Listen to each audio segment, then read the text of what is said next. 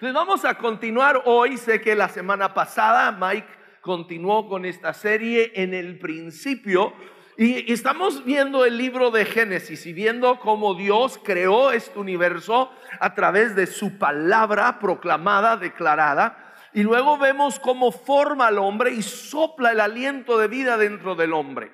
Pero vemos que el hombre, aún en un paraíso, en un lugar perfecto, se rebela contra Dios. Y trae entonces muerte, trae una separación entre el hombre y Dios. Pero vemos desde Génesis capítulo 3, ¿verdad?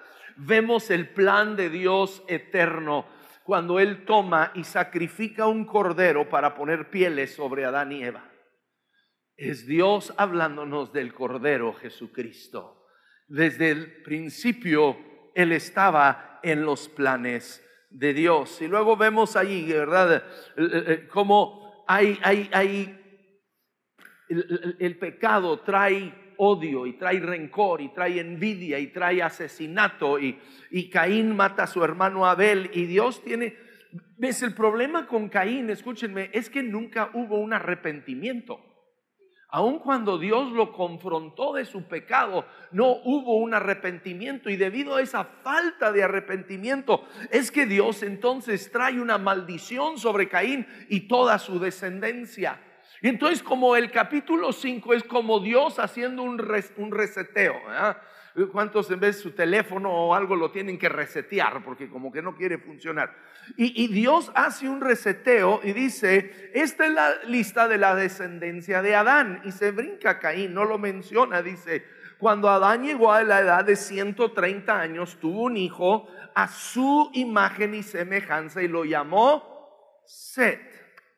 Lo llama Set. Y entonces aquí vemos que Dios empieza, hay dos líneas. Dios empieza, una línea es Caín, y Caín y su descendencia, que viven bajo una maldición porque se han rebelado contra Dios y no quieren vivir bajo la autoridad de Dios y no quieren reconocer su pecado y su maldad. Entonces Dios inicia una segunda línea genealógica por medio de Set.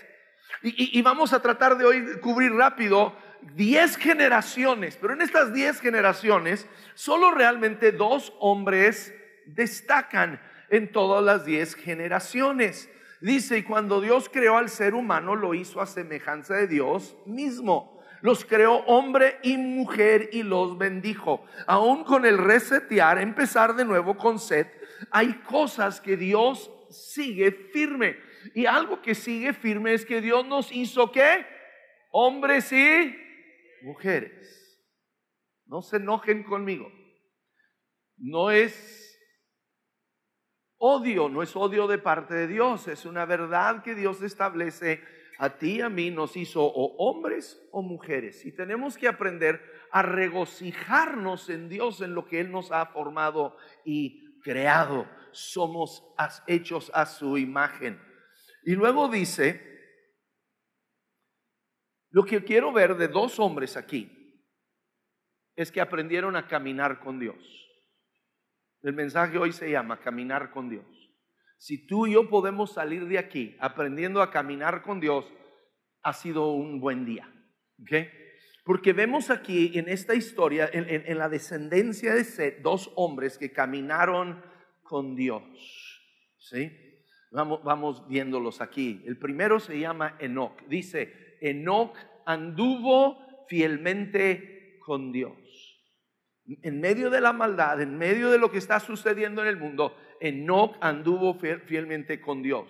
Y luego el siguiente hombre es Noé. Dice: Noé era un hombre justo y honrado entre su gente. Y luego aquí nos dice por qué. Siempre anduvo fielmente. ¿Con quién? Con Dios. Estos 2 hombres nos distinguen porque caminaron con Dios, a diferencia de todos los demás. Aún en la línea de Set y en la línea de Caín, estos 2 se distinguen porque aprendieron a caminar con Dios. Ahora, no es, y aquí es donde nos equivocamos muchas veces, no es que Dios, ¿me oyeron? No es que Dios caminó con ellos. Hay una diferencia. Ellos caminaron con Dios. ¿Ves? Tristemente, muchas veces como seres humanos, tú y yo queremos que Dios camine conmigo. Quiero que Dios me bendiga a mí y que Dios me prospere a mí en mis planes y en lo que yo quiero hacer y yo quiero que Dios, Dios, sé mi compadre, Dios, sé mi cuate, camina conmigo. Pero lo que nos distingue a estos dos hombres es no que Dios caminó con ellos, sino que ellos tomaron la determinación en sus vidas de caminar con Dios. ¿Ves? Tú y yo tenemos que en nuestras vidas ir más allá de solo buscar las bendiciones de Dios y buscar la intimidad con Dios.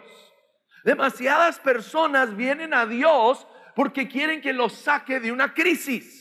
Quieren que les arregle su matrimonio, quieren que les arregle la vida de sus hijos, quieren que los saque de una crisis económica.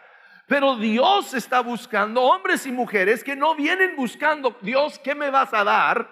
Sino que vienen buscando Dios, quiero conocerte a ti. Quiero conocerte a ti, quiero caminar contigo. Wow. Yo quiero que veamos la experiencia de un hombre en el Antiguo Testamento que se llama Josué y nos va a ayudar a entender este concepto muy bien.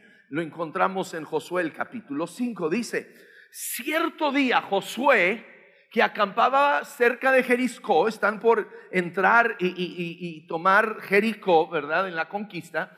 Dice: levantó la vista y vio a un hombre de pie frente a él, espada en mano. Josué se le acercó y le preguntó. Ahora, escuchen la pregunta, porque la pregunta es muy natural para nosotros los seres humanos. Muy natural. Dice: ¿es usted de los nuestros o del enemigo? ¿Cuántas veces nos preguntamos: Dios, ¿estás de mi lado? Hay algunas iglesias que hasta tienen el lema: Dios está de tu lado. El problema es que esa es la pregunta equivocada. La pregunta no es si Dios está de mi lado. La pregunta, escúchame, como seres humanos, es si yo estoy del lado de Dios. Porque ves, Dios siempre va a extenderse en amor y en misericordia hacia nosotros, aún hasta el más vil pecador.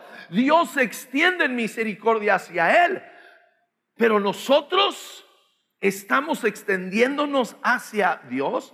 Vean la respuesta de Dios. Vuelvo a la pregunta. Le hace Josué: ¿es usted de los nuestros o del enemigo? Dios, ¿estás con nosotros? Todos hubiéramos esperado que Dios dijera: claro, Josué, yo estoy contigo, yo voy contigo, tú no temas. Pero fíjense la respuesta, le dice: de ninguno. Dios dice: yo no estoy de tu lado ni del lado de los otros. Dice: me presento ante ti como el comandante del ejército del Señor. ¿Ves? Dios no es que está de mi lado o está del lado de aquellos. Dios está de su lado y yo tengo que ponerme del lado de él. No es que Dios viene y se pone de mi lado y porque le caí bien, porque me porté bien. No, yo busco estar del lado de Dios. Y luego dice: ¿cómo responde José? Porque esto tiene que ser nuestra respuesta. Se postró rostro en tierra y le preguntó: ¿qué órdenes trae usted, mi señor, para que ¿qué? Siervo suyo. Se postra inmediatamente, reconoce: tú eres Dios. Tú no eres mi mandadero, tú no eres, ¿verdad?, mi mesero, tú no eres, ¿verdad?, el genio que me va a dar tres deseos. Tú eres Dios, y se postra ante él y reconoce: tú eres Señor, yo soy el siervo. ¿Qué es lo que tú quieres que yo haga? Esa es la diferencia entre yo caminar con Dios y yo querer que Dios camine conmigo. Cuando yo quiero que Dios camine conmigo, yo soy el que lleva el volante. ¿Han visto algunos que traen una cosa en su calcamonía en su coche que dice: Dios es mi copiloto? Pues Dios no es copiloto de nadie. Dios es piloto. Tú y yo podemos ser copilotos, pero Dios es el piloto en nuestra vida. Y tú y yo como Josué tenemos que rendirnos ante Él, decirle: Señor, tú eres el que gobiernas, tú eres el que mandas. Dime qué quieres de mí. Dime qué esperas de mí. Y dice: y el comandante del ejército del Señor, está hablando de Jesucristo mismo. Vemos varias veces en el Antiguo Testamento a Jesucristo aparecer, y aquí es uno de ellas.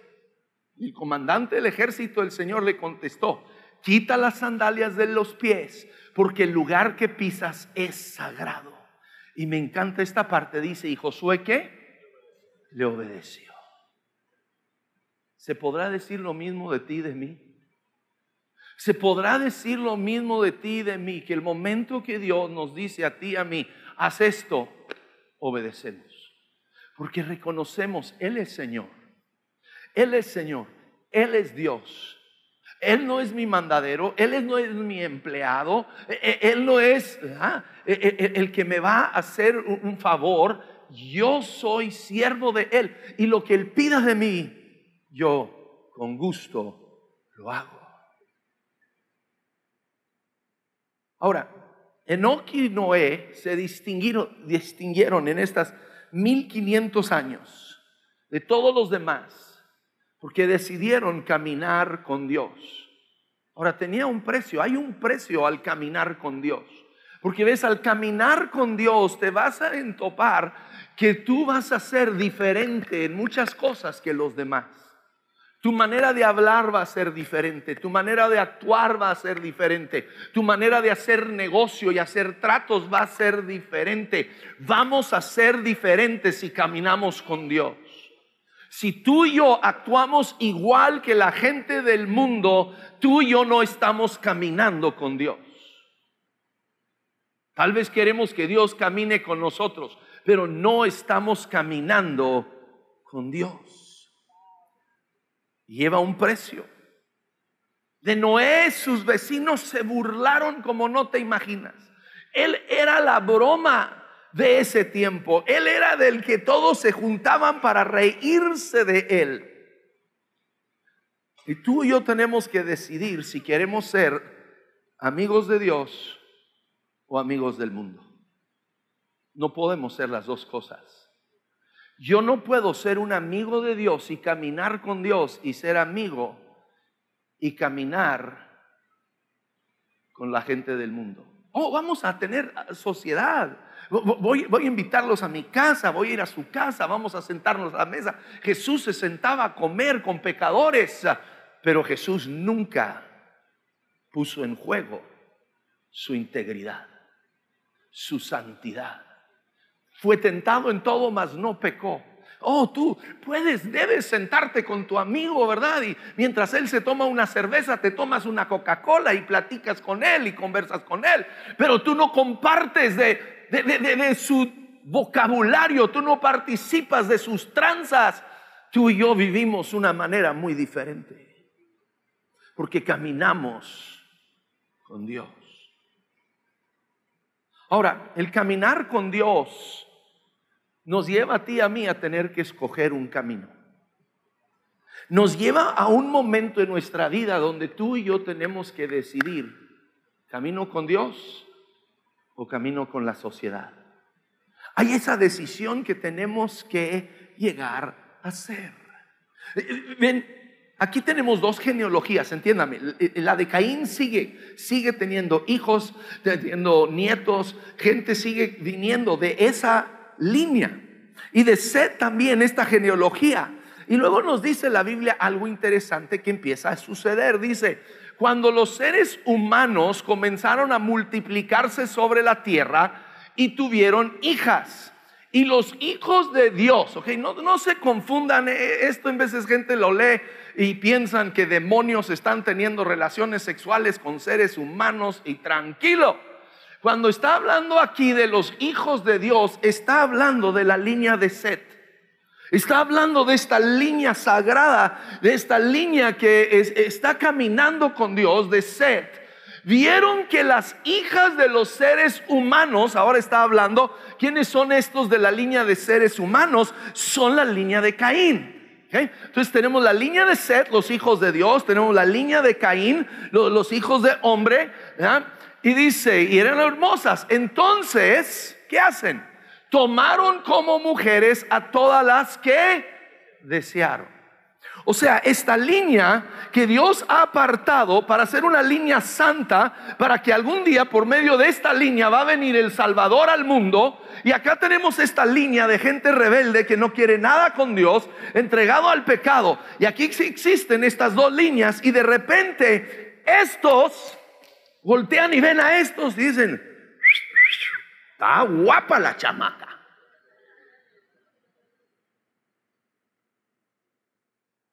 Y empiezan a casarse entre ellos,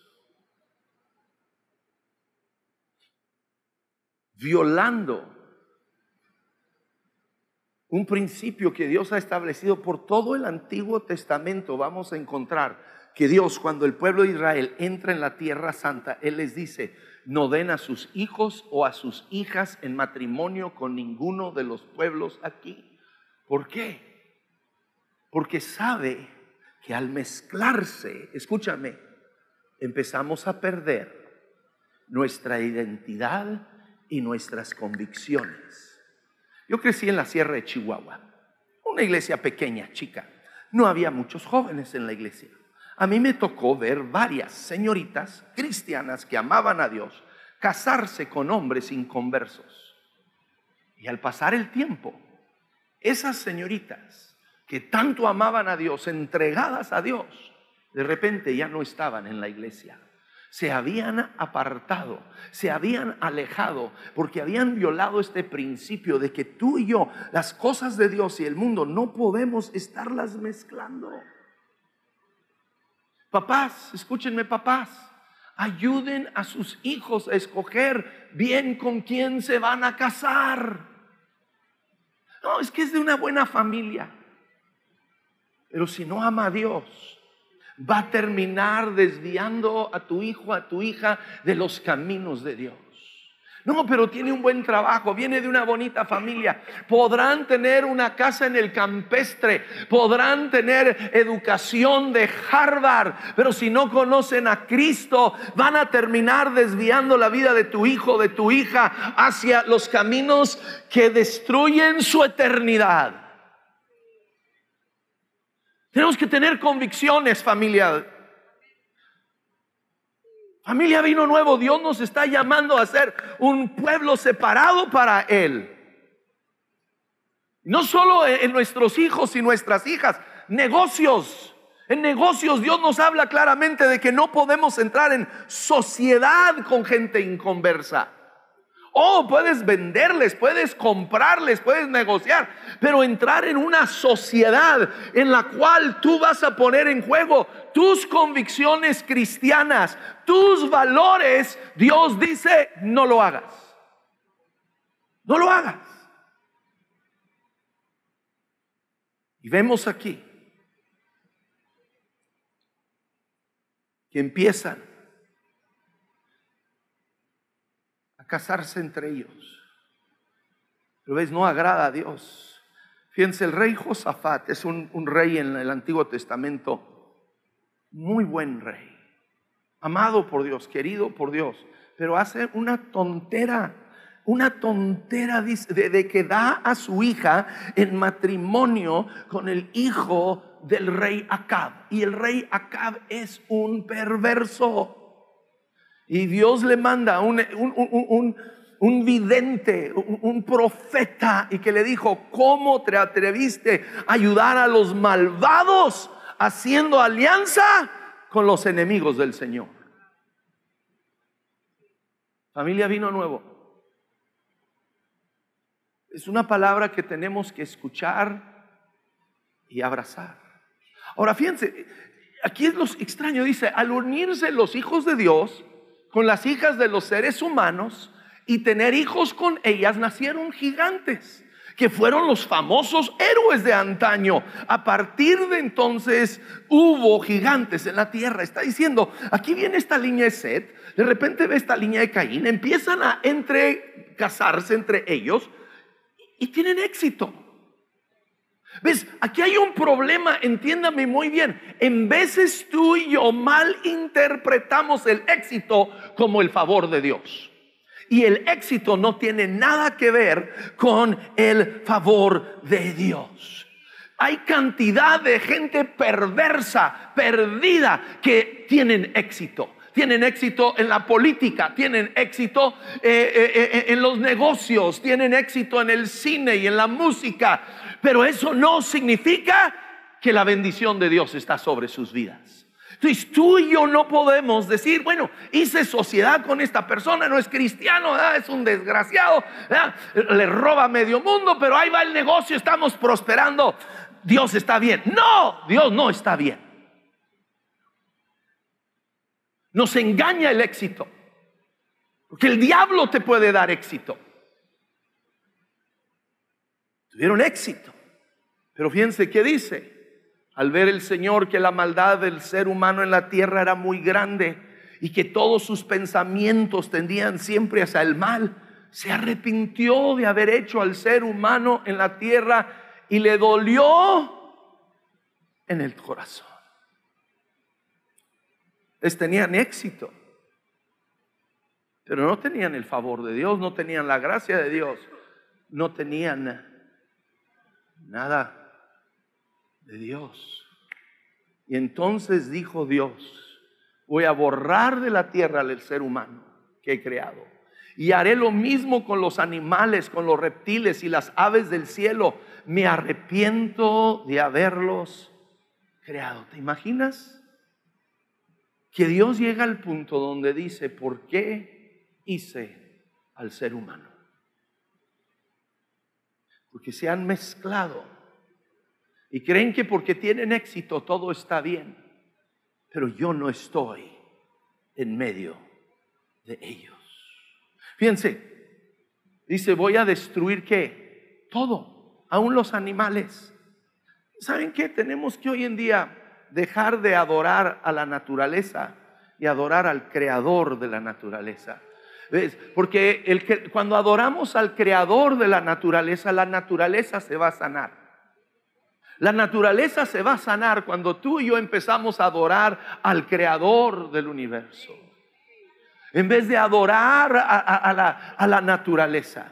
No hay nada malo de ser conscientes y conservar, pero escúchame, tú y yo no vamos a salvar la naturaleza.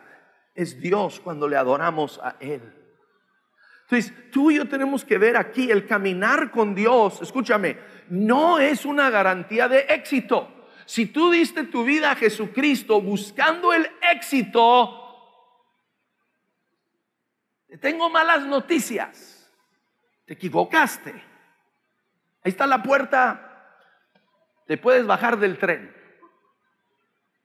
El dar nuestra vida a Dios, el caminar con Dios, no es una garantía de éxito, pero sí es, escúchame, es una garantía de nuestra eternidad.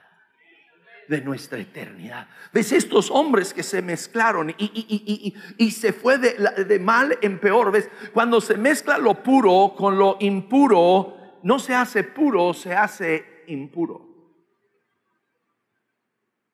Tú tomas un vaso de agua y tú tomas un vaso de veneno y los mezclas. ¿Se cancela el veneno? No, el agua se llena de veneno.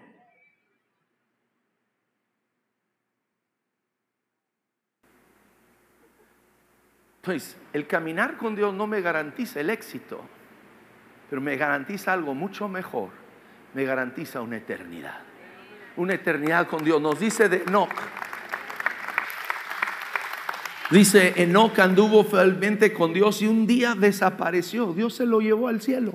Enoc nunca murió. El día de hoy está vivo todavía en el cielo. Y nos dicen de Noé. Noé y su familia fueron salvados de un diluvio que destruyó la humanidad. ¿Por qué? Porque caminó con Dios. El caminar con Dios garantiza nuestra eternidad. ¿Ves? Como hombres humanos en veces tenemos miopía, porque solo tenemos una visión del éxito. ¿Cuántas ventas voy a hacer? ¿Para cuándo voy a poder jubilarme? ¿Cuándo voy a poder tener mi casa en Cancún?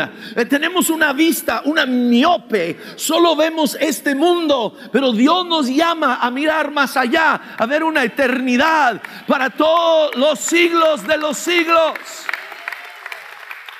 Deja de perseguir el éxito y empecemos a perseguir la eternidad en Dios. Que persigamos su eternidad. Se me va el tiempo. Ahora, en medio de la maldad del mundo, en los tiempos de Noé y el día de hoy, en medio del pecado, en el desenfreno, Dios siempre, escúchame, extiende su misericordia. Él siempre extiende su misericordia. Nos habla en el Nuevo Testamento de Noé, que nos dice que era predicador de justicia. Todo el tiempo, los años que le tardó en construir el arca, todos los días Noé estaba predicando, diciéndoles: arrepiéntanse. Dios va a enviar un diluvio, va a destruir esta tierra. Arrepiéntanse, tornen hacia Dios. Y la gente se botaba de la risa. Se reían de él. Decían: estás loco, Noé, ¿qué te pasa? Porque estaba construyendo un barco en un lugar donde no había lago, no había mar y no llovía.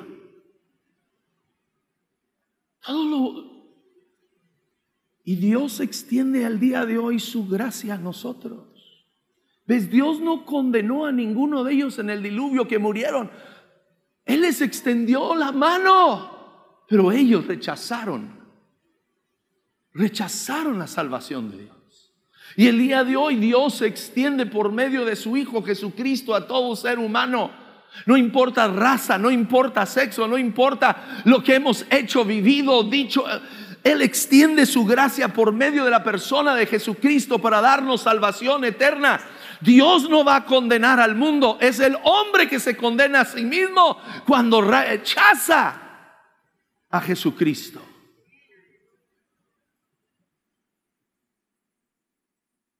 Wow. Ahora, el caminar con Dios requiere obediencia. Fíjense, Dios le dice a Noé que construya este arca. Noé no lo entendió. Noé no lo entendió. ¿Cómo? ¿Por qué? Es que va a llover. ¿Llover? ¿Qué es eso? No llovía en ese tiempo. Era como un invernadero. ¿Cómo, Dios? Y luego todos los animales. ¿Y cómo, Dios? Noé no entendió, pero obedeció. ¿Ves? Tú y yo no tenemos que entender todo lo que nos dice este libro. Solo tenemos que obedecer. Pero es que no entiendo por qué Dios me dice que haga esto acá, que aquello. Obedece. Obedece. No es una cuestión de entendimiento, es una cuestión de obedecer. Y finalmente Dios envía el diluvio sobre la tierra. Llueve por 40 días y 40 noches. Noé y su familia están a salvos más de un año adentro del arca. Dios cuida de ellos. Termino con tengo más, pero aquí voy a terminar. El caminar con Dios requiere un sacrificio. Cuando al fin se bajan del barco, dice: luego Noé construyó un altar al Señor, y sobre ese altar ofreció como holocausto animales puros, aves puras. Y el Señor percibió el grato aroma, y Dios bendijo a Noé y a sus hijos. Si tú y yo queremos caminar con Dios, va a requerir un sacrificio de nuestra parte. Jesús dijo: el que quiere a su padre, a su madre más que a mí, no es digno de mí. El que quiere a su hijo, a su hija más que a mí, no es digno de mí. El que no toma su cruz y me sigue no es digno de mí. El caminar con Dios es poner nuestras vidas sobre ese altar Y sí, en cada campus que vayan pasando, por favor, los equipos de alabanza. Es poner nuestra vida sobre ese altar. Poner nuestros anhelos, poner nuestros sueños sobre el altar y decirle: Dios, te lo entrego todo a ti. Te lo entrego a ti. Como dice esa canción, ¿verdad? Todo a Cristo. No, bueno, no voy a cantar porque yo me entrego, ¿verdad? Con el fin de serle fiel. Y hoy tú y yo queremos caminar con Dios, no buscar que Dios camine con nosotros. Vamos buscando tú y yo caminar